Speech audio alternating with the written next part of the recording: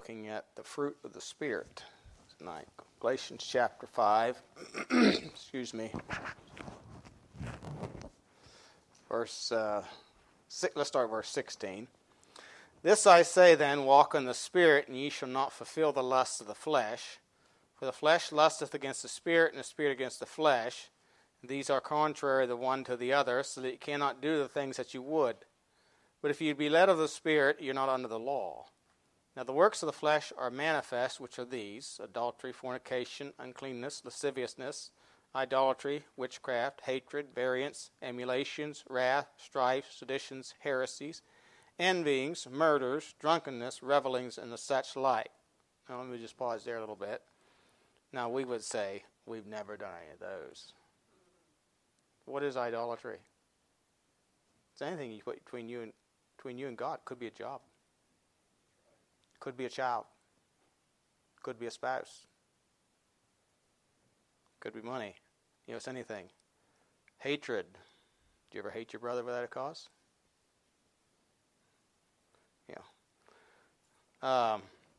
If we really examine these things, we'd probably say, you know what? There's none of us that haven't guilty of some of these. Anyway, let's move on. Of the which like I said, there are portions of the past Scripture I don't like either. No. As I have also told you in time past, that they which do such things shall not inherit the kingdom of God. So there's talking about a lifestyle, not just somebody that committed a sin once, and then repented of it. But verse 22 says, but the fruit of the Spirit is love, joy, peace, long-suffering, gentleness, goodness, faith, meekness, temperance. Against such there is no law. Now, I want to draw your attention to verse 16 and 17 again, just to make a few comments here. This I say then, walk in the Spirit, and ye shall not fulfill the lust of the flesh. For the flesh lusteth against the Spirit, and the Spirit against the flesh, and these are contrary the one to the other. So you cannot do the things that you would. But if you be led of the Spirit, ye are not under the law. The law, if you are led of the Spirit, you don't need the law. Because the Spirit leads us to do better than what the law requires. Remember what Jesus said in Matthew chapter 5, except your righteousness so exceed the righteousness of the scribes and Pharisees, you shall not enter into the kingdom of heaven. You shall no way inherit. And then he went on to say, it was said in old time, thou shalt not kill. But I say unto you, he that is angry with his brother without a cause is in danger of the judgment. It was said in old time, thou shalt not commit adultery. But I say unto you, if you look on a woman to lust after her, you have to commit adultery with her in her heart. And he went through the whole list of the law, talking about, this is what the law said, but I say unto you. So this is a letter of the law that was said in old time. Here's the spirit of the law. So if you be led of the Spirit, you'll live in keeping or in above the law. This is the idea. This is what it's saying here. If you be led of the Spirit, you're not under the law. So the law no longer is our measuring rod, so to speak. The Spirit of God is what pleases Him. Now, the law is a standard. It's God's standard. And so, of course, it's by the law is the knowledge of sin. So we do need the law to give us an understanding of what the Spirit of God desires of us and what pleases the Lord. But that's not, we don't just live so as close to the law or the edge as we possibly can. No, we're led of the Spirit. We try to stay away from the edge or stay away from committing or transgressing the law. So therefore, and that's why it says again in verse 23, it ends this with, against such there is no law. There is no law going to condemn you for having love, joy, peace, long-suffering, gentleness, goodness, faith, meekness, and temperance. No law will condemn you. Now, man may make up things. But there's no moral law of God that's going to condemn you for keeping or practicing these fruits. This fruit, as it says, fruit. This is the fruit of the Spirit. And so, it's really to be living above the law. And again, this is a fruit that is produced by the Spirit of God. It's not natural of us to be loving. That little grandson that was just born, if he's left to himself, would be a monster. I think his parents are going to chasten that out of him. But if man left to himself, will bring his mother to shame. No, this is the fruit of the Spirit. And it's something that God works in our lives to bring it back. So I want to look at some of these tonight. First of all, love. The fruit of the Spirit is love.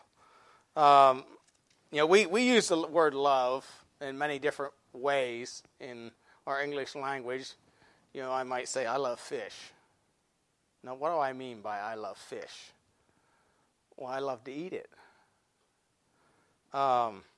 I like to go to the lake or to the pond and take something, a bait, and deceive that fish into biting, taking my bait and getting himself caught so I can kill him and eat him.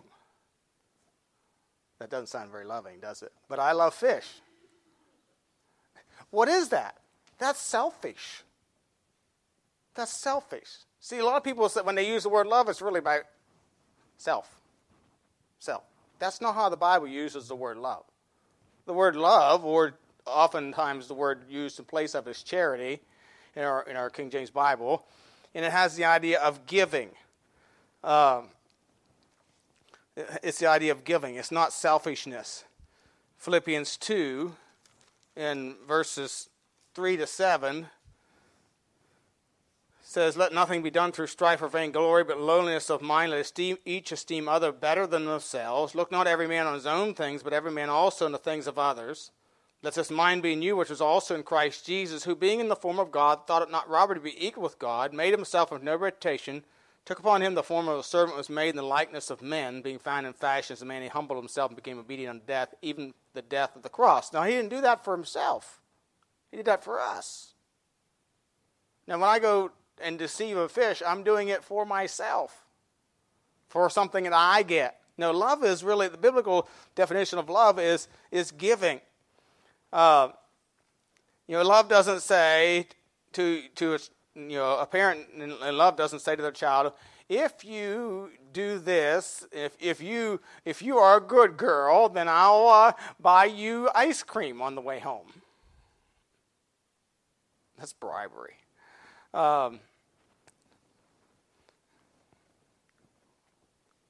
No, love is giving. It's sacrificial. John 3:16, "For God so loved the world that he gave." What children need, if parents love them, is correction. Correction. Love is giving to those that don't love in return. Look at Matthew chapter 5. Matthew chapter 5. Excuse me. And verse 45. Matthew chapter 5, verse 43, "You have heard that it has been said, thou shalt love thy neighbor and hate thine enemy." Here he's still going on with this. It's been said, and I say, "But I say unto you, love your enemies, bless them that curse you, do good to them that hate you, pray for them which despitefully use you and persecute you, that they may be the children of your Father which is in heaven. For he maketh the sun to rise on the evil and on the good, sendeth rain on the just and on the unjust. For if ye love them which love you, what reward have ye? Do not even the publicans the same?" And so love is giving of oneself. It's not determined by what someone else does to you, but it's based on what's right. One of the things you're going to see here as we go through the fruit of the Spirit is it's not a feeling. It's simply doing what's right. People will say, "Well, I just feel led of the Spirit." Well, is it an obedience to the Word of God? If it's not an obedience to the Word of God, you're not being led of the Spirit. It's like the fellow that told me one time, "Well, I just felt led of the Spirit to stay home today." It was Sunday. I said, "Oh, really?" He said, "Yeah." And I said, "Well, The Bible says not to forsake assembling ourselves together as man of some is. Oh, is that right? I said, yeah. I said, you may have been led of a spirit, but it wasn't the Holy Spirit. It's not a feeling, it's obedience. So love, fruit of the Spirit is love, joy. The word joy means a cheerfulness or a calm delight. A cheerfulness or a calm delight. Happiness, somebody says happiness depends on happenings. But this joy is not dependent upon happenings. It's dependent upon, our walk with the Lord. It is the fruit of the Spirit. It's described as a glorious and triumphant state or a state of mind. It's the fruit of fellowship with the Lord. Paul said in 2 Corinthians 6:10, as sorrowful, yet always rejoicing. In other words, the things that the burden of the churches and the hardships that he went through in life sometimes caused him grief. The things that were going on at Corinth that he had to address and write these letters to correct caused him grief and sorrow. But in the state of all that, yet he still has a state of he's rejoicing that he is the Lord's.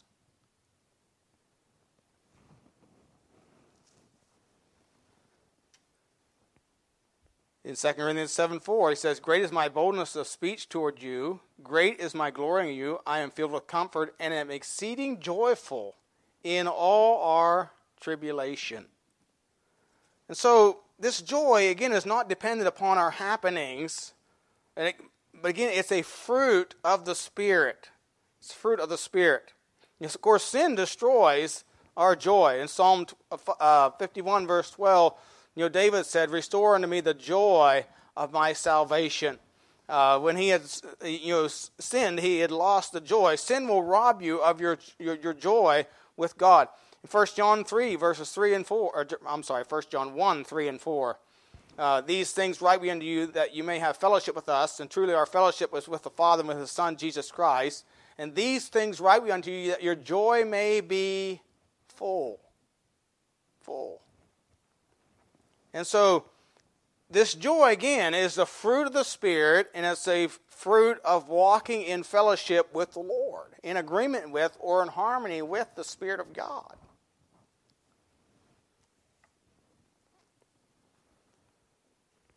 Peter wrote about try of your faith in 1 Peter chapter 1, verses 6 through 8, and having joy in the midst of those trials. Somebody has said, if we are good Christians, it will take little to make us happy and much to make us unhappy, because joy is confidence in the Lord. It's confidence in the Lord. Paul said, I will glory in my infirmities. And so we need to have the joy. The fruit of the Spirit is joy. The third thing we see here is peace. Now, in the Bible speaks of two kinds of peace. There is the peace with God, and there's the peace of God. Now, peace with God has the idea of a relationship. When we get saved, God gives us peace with Him. In other words, we're reconciled or come into agreement with Him. We're changed from an enemy to a friend. We've gone from the family of the devil to the family of God. So we have peace with God. That comes through salvation. Romans 5:1, therefore being justified by faith, we have peace with God. And of course, that chapter tells us when we were enmity with God, Christ died for us.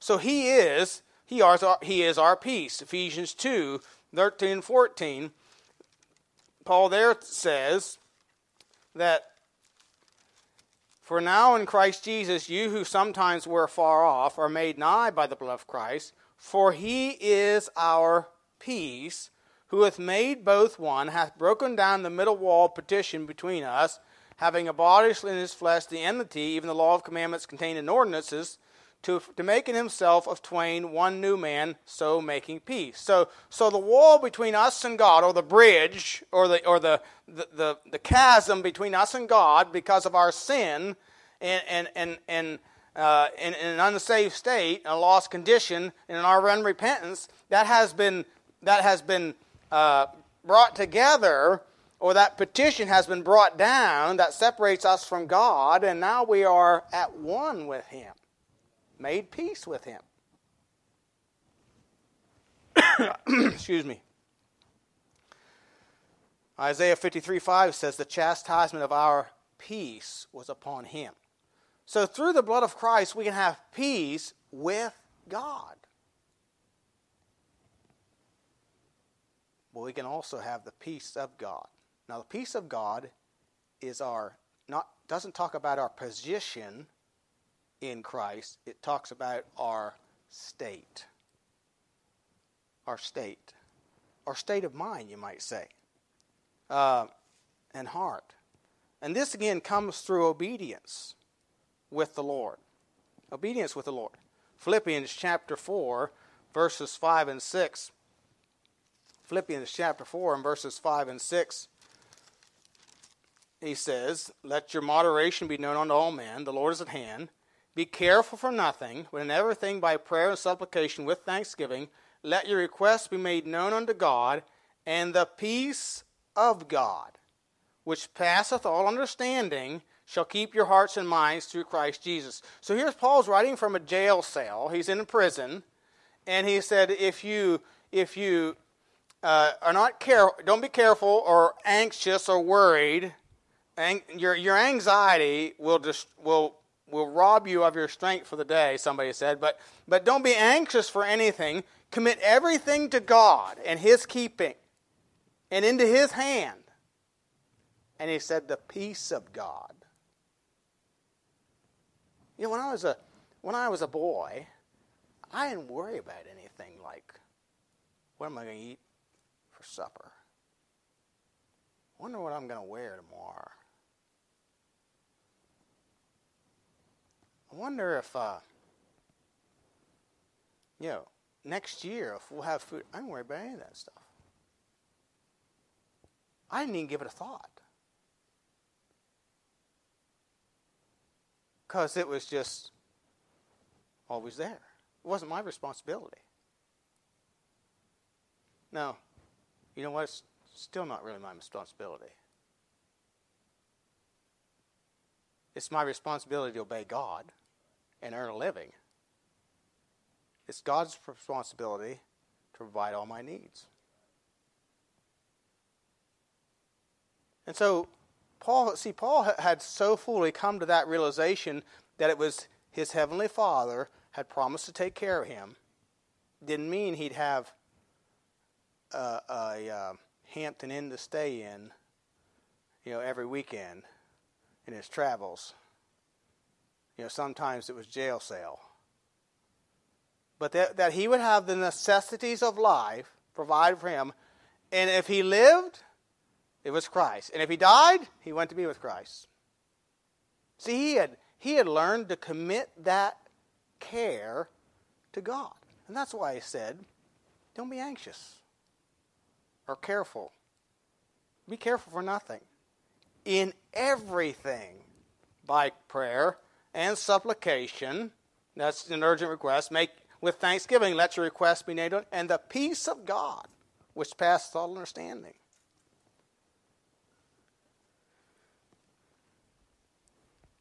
In John chapter 16 and verse 33, Jesus said, in the world ye shall have tribulation. But be of good cheer. I have overcome the world. And so we need to have confidence in it. We need to have the state of mind. We need to have the fruit of the Spirit is, if we're trusting or walking with the Lord, believing His promises, keeping His commandments, and obeying His precepts, we can have assurance that the peace of God is ours. Isaiah 26:3 says, thou wilt keep him in perfect peace, whose mind is stayed in thee, because he trusteth in thee.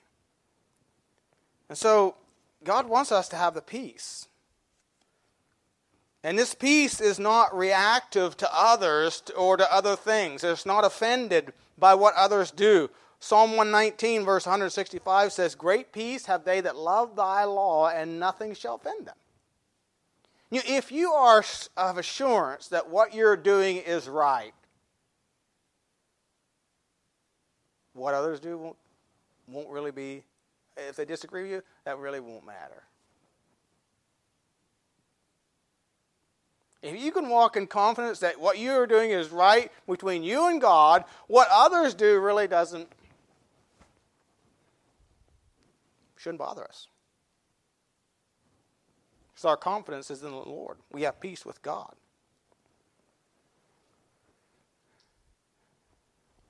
Let's go to 1 Samuel chapter 28. 1 Samuel chapter 28. In 1 Samuel 28, Saul, or Israel, had been invaded by the Philistines. In verse 3, it says, now Samuel was dead, and all Israel had lamented for him, and buried him in Ramah, even his own city. Saul had put away those that had familiar spirits and the wizards out of the land. That was one good thing he did. And the Philistines gathered themselves together and came and pitched in Shunem, and Saul gathered all Israel together, and they pitched on Gilboa. When Saul saw the host of the Philistines, he was afraid, and his heart greatly trembled. Now, why was he afraid? Well, verse 6 says, when Saul inquired of the Lord answered him not, neither by dreams, nor by Urim, nor by the prophets. There wasn't a prophet, there wasn't a man of God that would help Saul. So why was he afraid? Well, if you go back to chapter 15, this is when it all began. Chapter 15, in verse 11,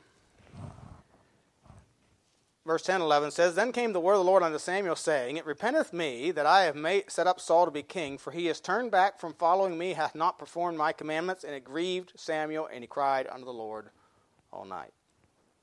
And again, verse 26, and Samuel said unto Saul, I will not return with thee, for thou hast, and here it is, thou hast rejected the word of the Lord, and the Lord hath rejected thee from being king over Israel. You see, Saul's fear came about. He had no peace with God, nor with the people of God, or the men of God that could have helped him, because he had rejected the word of the Lord. That's really synonymous with saying he had rejected the leading of the Spirit of God.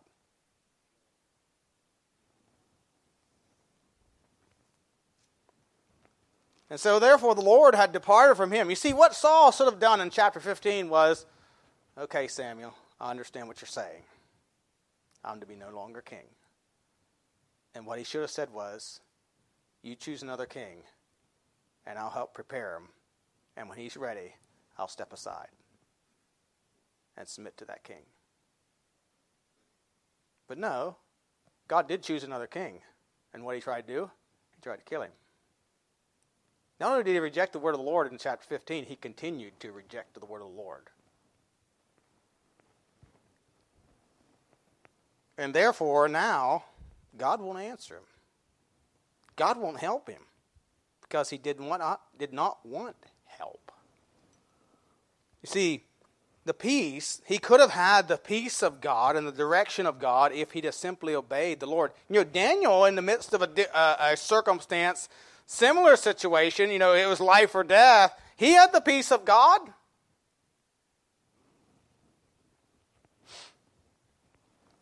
The psalmist said in Psalm 56:3, what time I am afraid, I will trust in thee. Again, Isaiah 26:3, thou wilt keep him in perfect peace, whose mind is stayed on thee, because he trusteth in thee.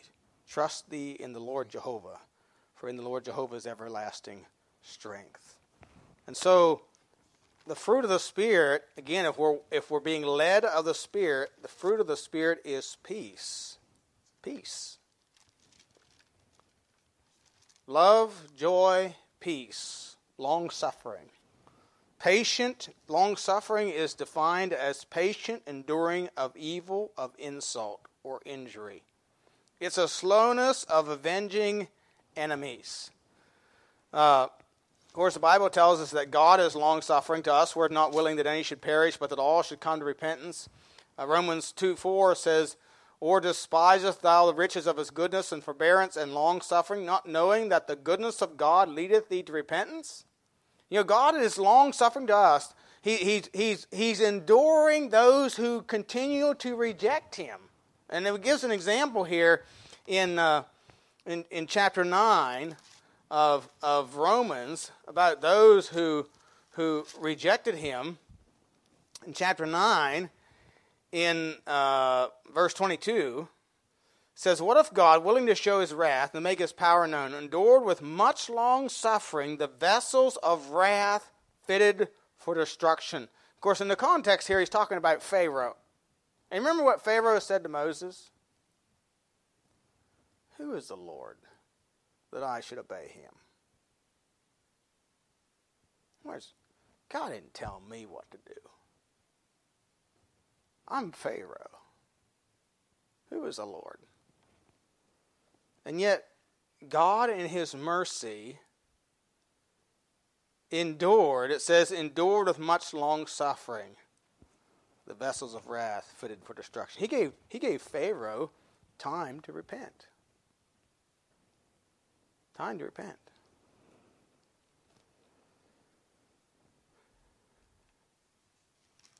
Go to chapter 12. Romans 12, verse 17. Long suffering. I often think about this verse when we're talking about long suffering. Romans 12:17 says, "Recompense to no man evil for evil. Provide things honest in sight of all men. If it be possible, as much as lieth in you, live peaceably with all men. Dearly beloved, avenge not yourselves, but rather give place unto the wrath. For it is written, Vengeance is mine, I repay, saith the Lord. Therefore, if thine enemy hunger, feed him. If he thirst, give him drink. For in so doing thou shalt heap coals of fire in his head. Be not overcome of evil, but overcome evil with good." And so we are to be long suffering. Somebody has said that as Christians we ought to have a tough skin and a soft heart. We ought to, by the power of the Spirit of God, endure the insults, the injuries of the world, and not retaliate. That's not easy to do.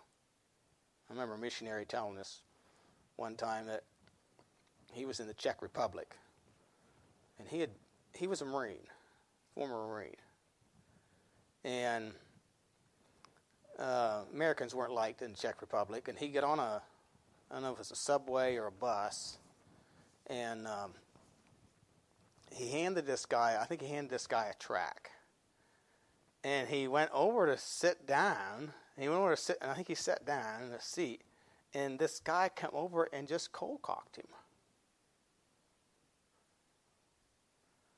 And he said, "I wanted to clean his clock." But he said, "I just shook his hand." And he said, then he sat down beside me and started reading the tract. He said, "I wanted to clean his clock." Sometimes we are to patiently endure the injuries of the world. That's what long suffering is. Gentleness. Excuse me. Love, joy, peace, long suffering, gentleness. Gentleness is mild, kind, tender, not rough, harsh, or severe, but peaceable.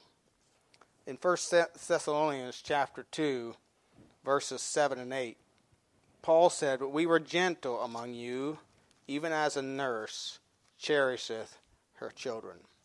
When you go to the doctor, you've probably been to the doctor, and maybe you've been to a certain doctor, and you would say, after he left, "Well, he certainly doesn't have good bedside manners." What do you say? He's not gentle, or she's not gentle. Now, often you think of a nurse as somebody that's gentle and caring, and that's what Paul says here. We were gentle among you as a nurse cherisheth. Now, we, out of compassion for your souls, We told you the truth with compassion. We were gentle, we were honest. A good doctor or good nurse will be gentle, but they're going to be truthful with you as well. And try to be understanding. Ephesians 4 says we're to speak the truth in love. The nurse will come in and they'll tell you, now, we got to give you a shot, but it won't hurt. Yeah. It just stings a little. And that's really all it does. I had to think of all them times I give cows and calves shots, and how they didn't want to stand still, and I understand why. But, no, it just stings a little. So just relax.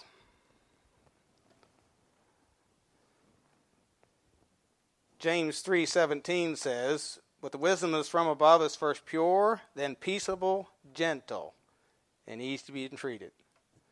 And so we are to be gentle unto all men. The 2 Timothy 2:24, "Serve the Lord and must not strive, but be gentle unto all men, apt to teach." So gentleness. Goodness means kindliness or charitableness. Kind of reminds me of a story in the Old Testament of David and Mephibosheth. Mephibosheth was Jonathan's son, who, when the tidings came of Saul and Jonathan's death, his nurse took him up and fled with him and dropped him. And he must have been a little infant or very young. Anyway, he was crippled for life because of that, and he was hidden then as David took the kingdom, and it was quite a few years until David actually became king over the United Kingdom. So he was hidden then for fear of his life. But David said, I want to do kindness to the house of Saul for Jonathan's sake. Is there any yet alive? And they said, there's Mephibosheth. He's in Lodebar, house of no bread is what that means. David says, send for him. And he tells Mephibosheth, you'll eat at my table the rest of your life. You'll put your feet under my table the rest of your life. You see, kindness. Kindness. Joseph and his brothers. You meant it unto evil, but God meant it for good. He showed kindness. He said, I will cherish you and nourish you. Kindness. Of course, that's the way God is. He sends rain on the just and the unjust alike. God is good to all. Hebrews 13:16 says, to do good and communicate, forget not. For such sacrifices God is well pleased. Galatians 6:10 here says, as we have opportunity, therefore opportunity, let us do good unto all men, especially unto them who are of the household of faith. We ought to be known as people of goodness, kindness, willing to help those in need, and to endeavor to meet that need. I remember reading a story one time in a paper about a young fellow that said when he was growing up on the farm with his dad, they had a neighbor. It was an evil man. One day his neighbor called his dad and said, come get your pigs. They were in my cornfield. And said got the truck and went over to get the pigs. And he had gathered them all up and cut all their throats.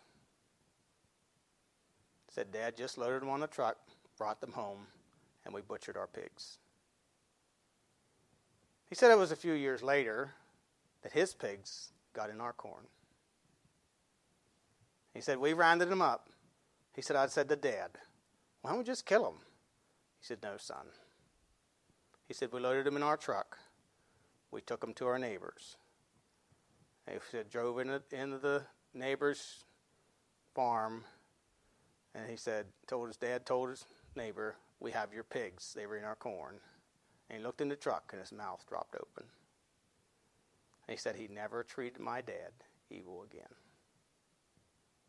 You see, doing good and not evil We're to be people of goodness. We don't return evil for evil. Then what you notice, of course, faith. Goodness, faith. Faith, of course, is really, it's to trust, to believe in. It's to believe without seeing results beforehand. It's to be persuaded. Of course, it's taking God at His word. 4 times the Bible says the just shall live by faith. Habakkuk 2:4. Behold, his soul which is lifted up is not upright in him, but the just shall live by his faith. Romans 1:17, Galatians 3:11, Hebrews 10:38, all have that phrase, the just shall live by faith. Of course, Hebrews 10:38 says, now the just shall live by faith, but if any man draw back, my soul shall have no pleasure in him. Abraham is exalted as a man of faith. But Abraham wasn't perfect. He doubted God at times, but yet he continued to trust and strive to believe in God. And faith really is to accept the truth of God's word even if I don't understand it. Even if I don't understand it. It's to obey it. In Haggai chapter 1, and if you go to Matthew, it's Malachi, Zechariah, Haggai. Haggai chapter 1, the children of Israel, of course, it was a difficult time for them, stressful time for them. They're back in the land after the captivity. And, they have endeavored to build the temple, but they've been hindered, or they've allowed the people of the land to hinder them. And in verse 3 it says, then came the word of the Lord by Haggai the prophet, saying, is it time for you, O ye, to dwell in sealed houses, and this house lie waste? Now therefore, thus saith the Lord of hosts, consider your ways. You have sown much, and bring in little. Ye eat, but ye have not enough. You drink, but ye are not filled with drink. Ye clothe you, there is none warm. And he that earneth wages to put it into a bag with holes. Thus saith the Lord of hosts, consider your ways. Go up to the mountain and bring wood and build the house, and I will take pleasure in it, and I will be glorified, saith the Lord. You looked for much, and lo, it came to little. And when you brought it home, I did blow upon it. Why? Saith the Lord of hosts, because of mine house that is waste, and ye run every man unto his own house. Well, they had taken good care of their own houses. It wasn't that they didn't have the means to do it. It was a matter of preeminence. What was preeminent to these children of Israel at this time? What was preeminent is building their own houses and not building the house of God or assembling at the house of God. And he said, if you build the house of God, if you glorify me, I will glorify you. Again, this is a matter of faith. And faith is demonstrated by our obedience. By our obedience. And so it's to trust even when we don't understand. We don't understand. Faith, in Hebrews 11, the Bible says Noah, being moved with fear, prepared an ark to the saving of his house. He did it by faith. It says by faith he moved with fear. Now the word fear means to reverence, or you defer to, or you give place to. Now my dad instilled faith of him in me. Therefore I feared him. You see, I had faith that if I disobeyed, there were consequences. Therefore I feared him. Therefore I obeyed him. Even if I didn't understand. And there were many things as a little boy I did not understand. Why this and why that? Why do we have to run all this shelled corn through this roller mill? Dad had a reason for it. It was a lot more work. It was more time. But after all, I had time. So he put me at it, But I had faith. See, Dad instilled in me faith in him that if I disobeyed him, there were consequences. So I moved with fear and rolled that corn. In other words, I obeyed him. You see, if we really have faith in God, we're going to defer to him. Even if I don't understand, and as we do defer to him, you know what we're going to come to the conclusion of? His way is better than mine anyway.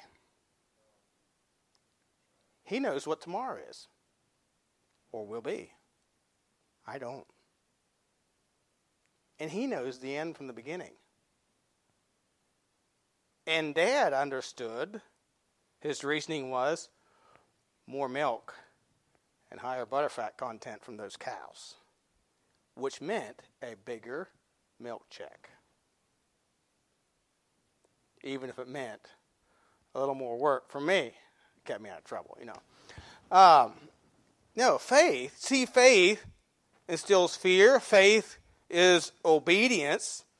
Abraham went out not knowing whither he went. Why? Because he believed God. And so faith is to simply trust and obey God. Faith, if you give reverence to your authorities or to God or a child to his dad, there's a promise that goes along with that. Ephesians 6:1-2, children, obey your parents and Lord, for this is right. Honor thy father and mother, that it may be well with thee and thou mayest live long on the earth. Does God know what he's doing? Of course he does.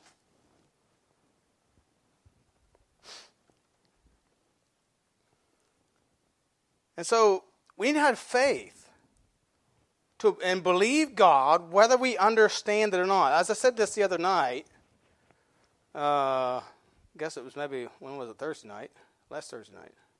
Anyway, somebody has said, quote, faith is to believe what we do not see, and the reward of faith is to see what we believe, unquote. And so we need to have faith in God. And I must stop. We'll pick up here next week. But this is the fruit of the Spirit. These things don't come naturally. You and I's flesh is going to desire to do the opposite. Like you tell a child, natural thing is you tell a child or somebody to do something, what do you want to do? You want to do the opposite. That's human nature. This is the fruit of the Spirit. And we needed to yield to the Spirit of God and allow him to bring this fruit to fruition in our lives for our good and for his glory.